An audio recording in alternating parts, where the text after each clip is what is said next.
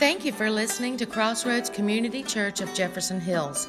At Crossroads, our mission is to be the church by sharing and showing the love of Christ and inviting others to be recipients of Christ's love. Now, here is this week's message from Pastor Floyd Hughes. All right, as you are getting situated, as we continue walking through the book of 1 John, I'm going to throw some words out at you this morning that you may not be familiar with. Some you might be.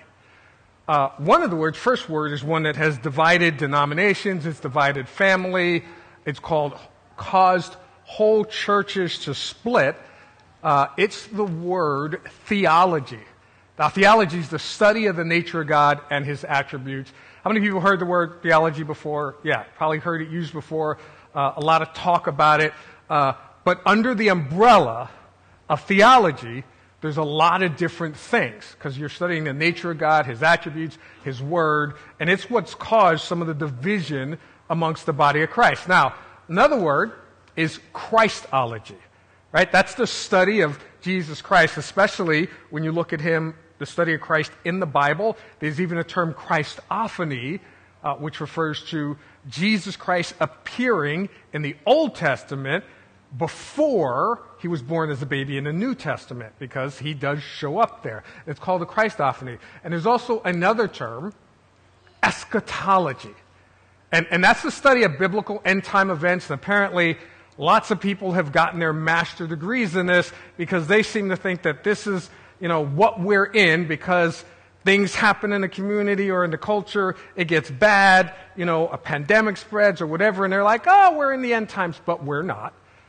And that's why it's important to read the Bible, because there's specific biblical things. There's a difference between things getting bad and biblical end time events, all right? So just for the record, we're not in the end times yet. We're in the last days. We've been in the last days since Acts chapter 2, so for about 2,000 years, but we're not in the end times. We're in what Jesus referred to as the birth pangs, things getting bad leading up to the end times. Now, here's another phrase. I'm not sure how many people have heard of this one before.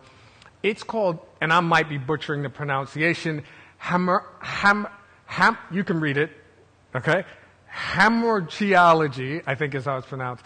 It's the study of the concept of sin in Christianity and in the Bible, right? Now, it's from a Greek word, I think it's hamartia, which means tragedy or like bad things happening, and it came to be equated with sin. So from that came this word hamartiology. Now, here's the thing. This is what we're going to talk about this morning, hamartiology and the concept of sin, right? Now, that's a big biblical word. I don't even hear it that often. But the concept of sin itself throughout the Bible. It's one of the foundational principles of why God intercedes in the life of man. And from Genesis all the way to Revelation, sin, nation sinning, people sinning, God's plan of redemption, because we can't get rid of sin on our own. Outside of a biblical context, the word sin and this concept, hamartiology, mean absolutely nothing, right? Because sin specifically refers to that which separates us from God. Now, here's the thing. It's a deep-rooted thing, big theological concept.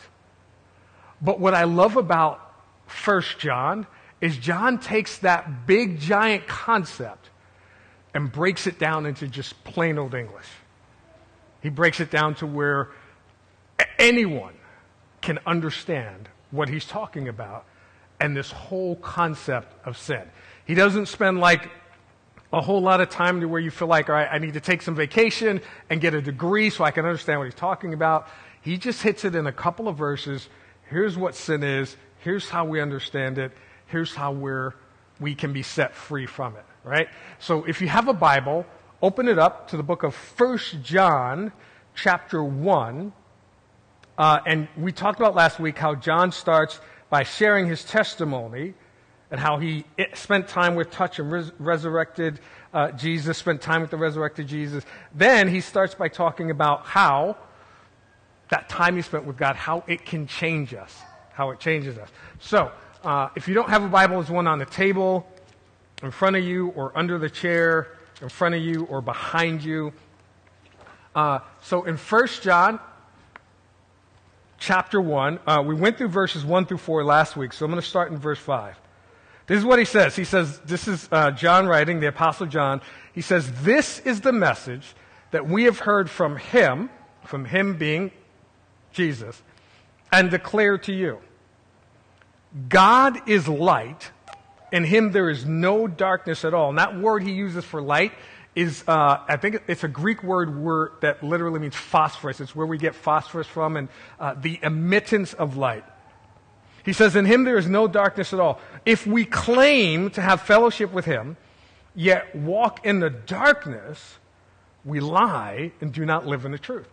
Because he's saying you can't have claim to be in the light with God, but yet we're walking in darkness, because darkness is defined as the absence of light. That's what darkness is.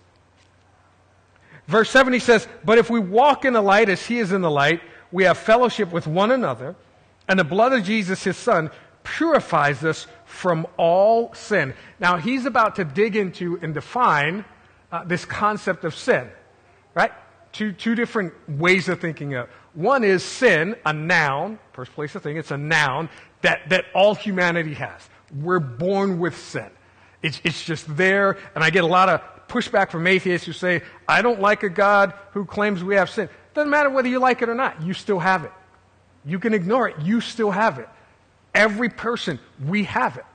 But then there's this concept of sin, or sinning, that's a verb, when we do things that transgress God's law and his will. So we're all born with sin, this concept of the thing that separates us from God. But then we also, because of our human nature, have a tendency to do things. We sin, we lie, we steal, we cheat, we hate, all these things that also separate us from God. So he's going to kind of lay into both of these concepts. Right, verse 8, he says this: "If we claim to be without sin," the noun, the thing that separates us from God, "we deceive ourselves, and the truth is not in us. If we confess our sins," this confess that, yeah, I'm separated from God, I have sin in my life, I need a Savior.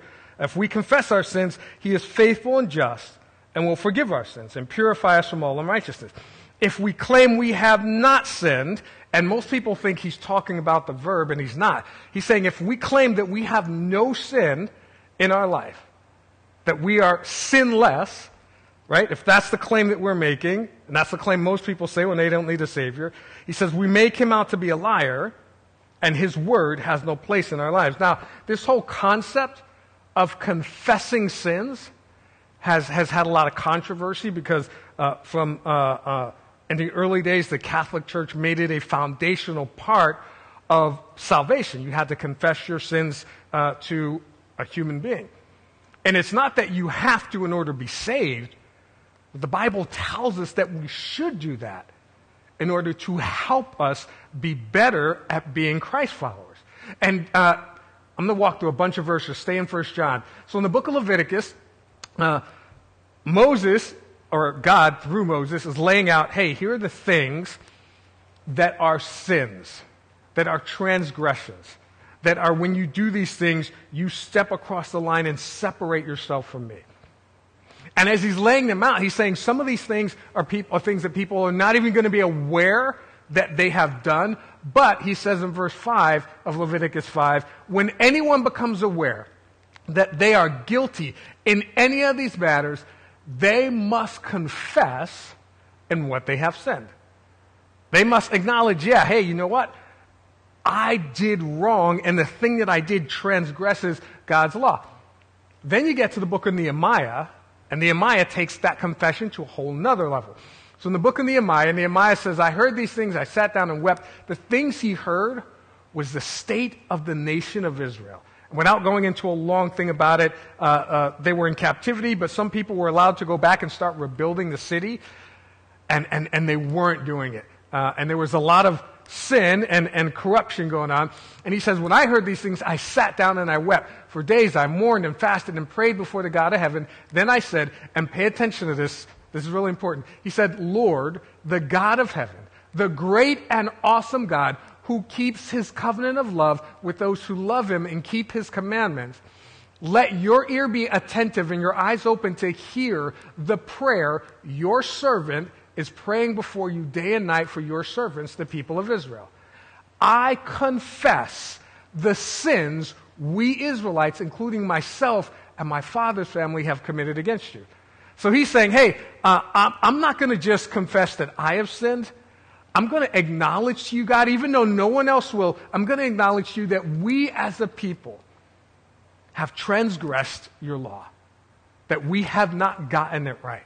Now, this actually takes place, I think somewhere around 450-ish BC, right? About 50 to 30 years prior to that, even though it comes later, Daniel does the same thing.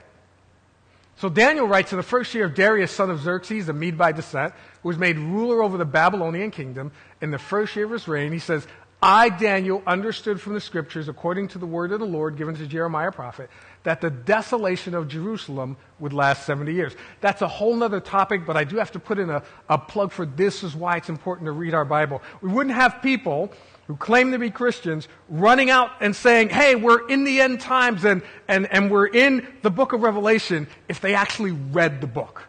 They would know we're not there yet. Right? So he says, I knew that the desolation of Jerusalem, meaning their captivity, would last 70 years. So I turned to the Lord God and pleaded with him in prayer and petition and fasting and sackcloth and ashes. And pay attention to what he prays, because he actually prays this before Nehemiah. I think it was like 50 years before Nehemiah. I prayed to the Lord my God and confessed, Lord, the great, awesome God who keeps his covenant of love with those who love him and keep his commandments. Same prayer, so we can kind of see where Nehemiah got it from. He says, we have sinned and done wrong. We have been wicked and have rebelled. We have turned away from your commands and your laws. And this is something that we as the people of God, we should, and I hate to say it, but we should get in the habit of doing. Because even though there are congregations that won't do it, even though there are nations that won't do it, we have to acknowledge when we look at everything going on in our world, hey God, we've been wicked, we have rebelled, we've turned away from your commands and your laws. Not just the nation, but the people of God.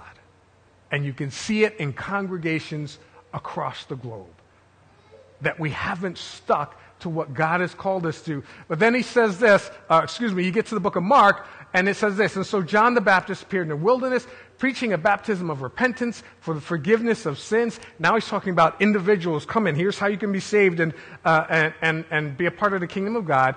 And the whole Judean countryside and all the people of Jerusalem went out to him, confessing their sins. And they were baptized by him in the Jordan water. And then James, the brother of Jesus, he writes this. He says that, therefore, confess your sins to each other and pray for each other so that you may be healed. And he's not saying confess and pray and you'll be healed. He's saying confess your sins to each other. He's also saying, hey, pray for healing for one another. He says the prayer of a righteous person is powerful and effective. And he's not saying that in order for me to be saved, that I need to come up and I need to say, hey, Kevin, I need to confess my sins to you. What he is saying is it's healthier for me if I can, while I'm having lunch with Gary, say, hey, you know what? I've been struggling with whatever. And it's been weighing down on me. And then hopefully Gary will, not post about it on Facebook, but lean over and say, hey, well, let's pray about that. And how can I help you walk through that, right? So jump back into 1 John. And jump down to chapter 2. John continues, my dear children, I write this to you so that you will not sin. Now he's talking about the verb, that you will not do things that transgress God's law. But if anybody does sin, the verb, transgress God's law, we have one who speaks to the Father in our defense, Jesus Christ, the righteous one. He is the atoning sacrifice for our sins, and not only for ours, but for the sins of the whole world. And here's what we need to understand. Whether people acknowledge God exists or not, whether they acknowledge they have sin or not, they do. All the things that we're seeing in our culture, the hatred, the violence, the killing, the sexism, the racism, the ignoring, the poor and needy, all of these things are rooted in sin. And here we sit with the answer, and most congregations want to keep it closed into these four doors. That's why what I was talking about earlier, hey, we want to find ministries that help us get the word outside of these doors. We want to find ministries that help us invest in building up God's kingdom. Right? We're not going to worry about how do we get more people into the building. That's God's problem. Our problem is, God, how do we get your word out into our community? That's what we're supposed to focus on. Right? So, drop down to verse 3. He says, we know that we have come to know him if we obey his commands.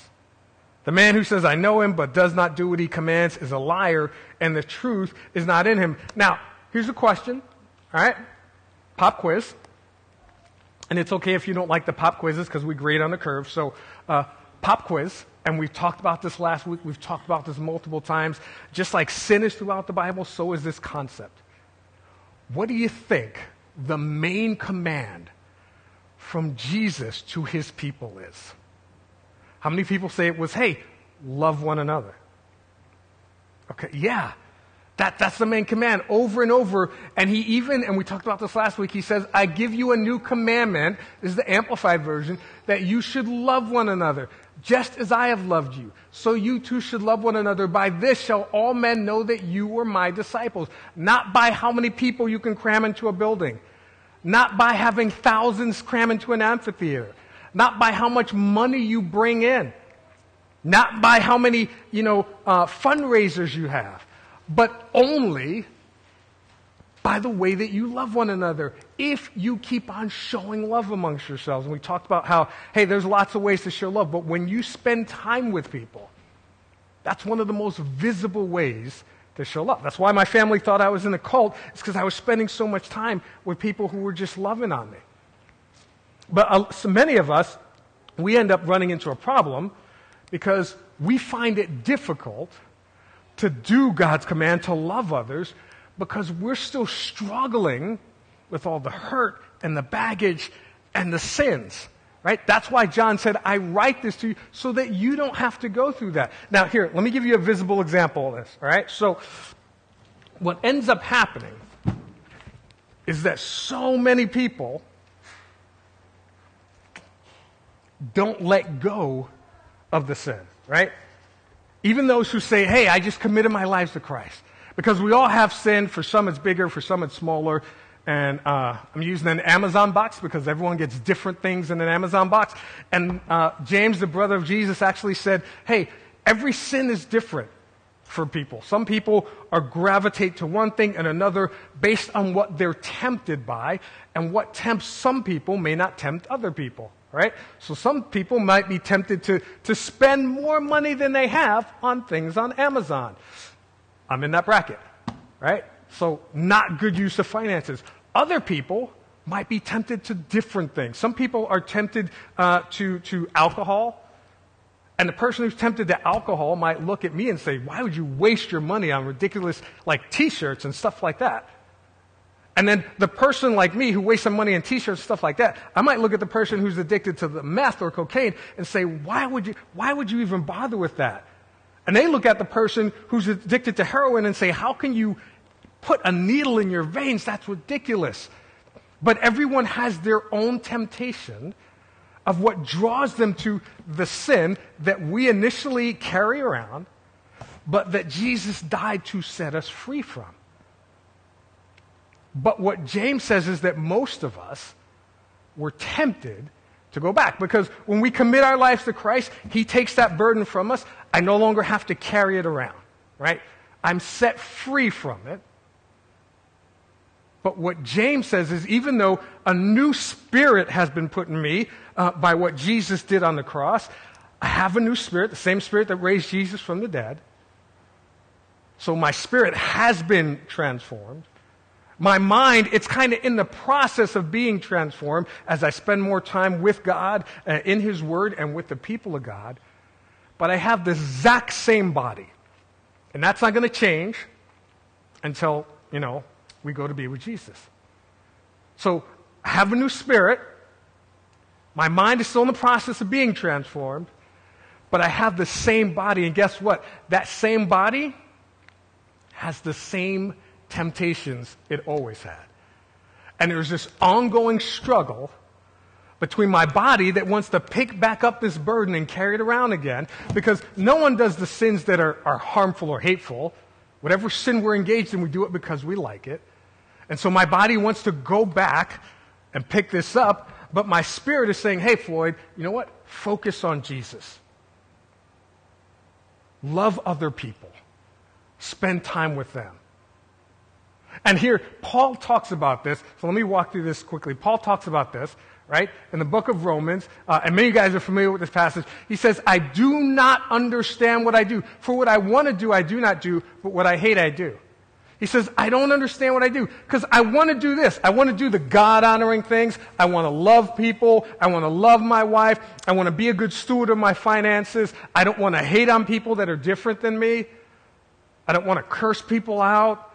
I don't want to post mean things on Facebook.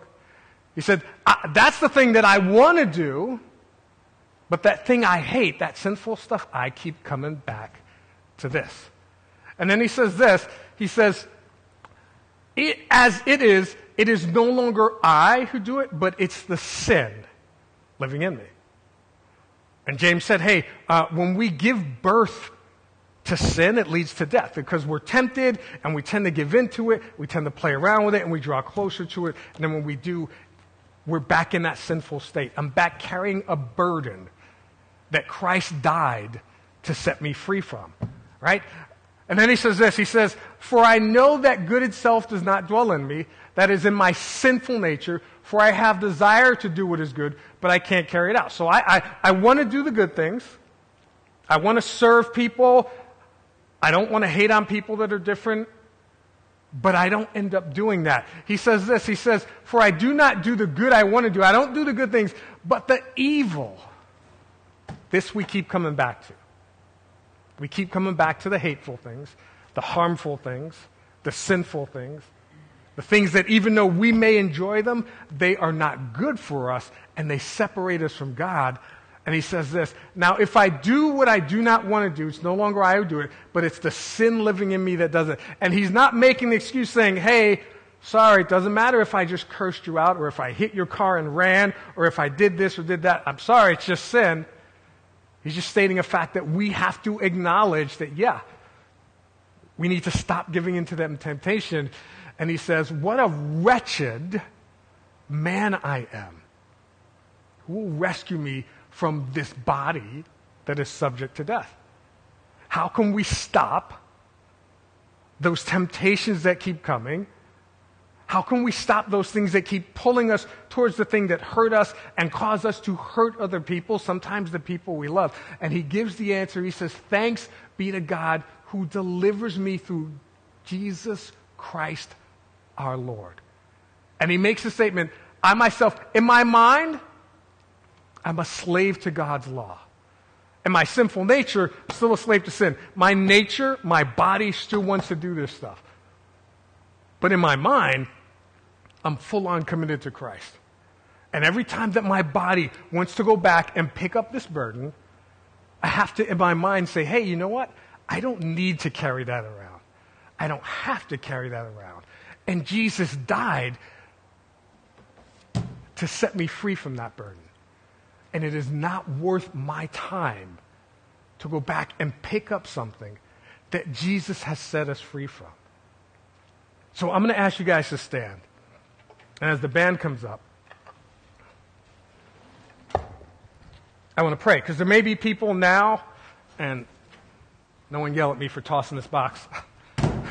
There may be people now that are still struggling with, and if not here, we know of people in our family and our friends that, yeah, we call ourselves Christian. We try to do the God-honoring thing, but we're still struggling with maybe the way that we treat our family members. Maybe it's the way that we treat other people. Maybe it's the way that we look at people who are different than us.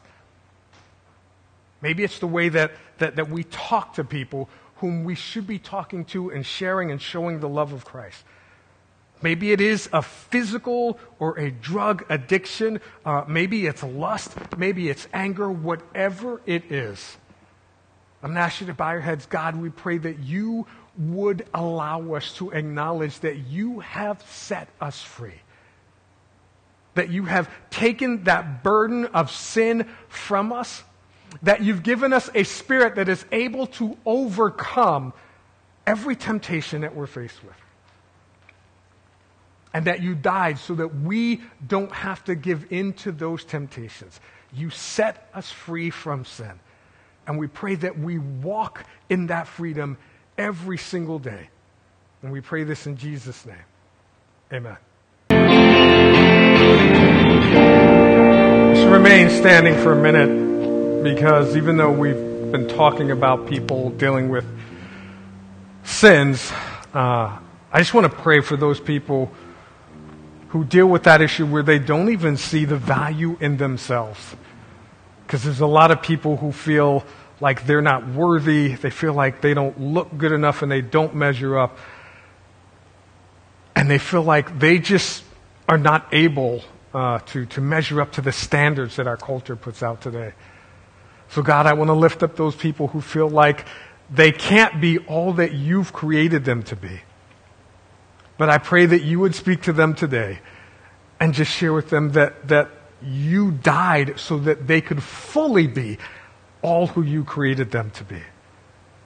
That through the power of your Holy Spirit, that they are more than enough. That you love them just as they are. That they don't need to change anything to come to you, but you're willing to accept them just as they are. And we pray this in Jesus' name. Amen. Amen. Amen. Pray that you guys have an awesome rest of your Sunday. God bless, and see everyone next week. We hope you enjoyed the message. If you did, please leave a comment on our webpage, crossroadsofjeffersonhills.com, or our Facebook page. You can also join our Sunday celebration every Sunday at 10:37 a.m. We look forward to hearing from you online or in person. Thank you, and God bless.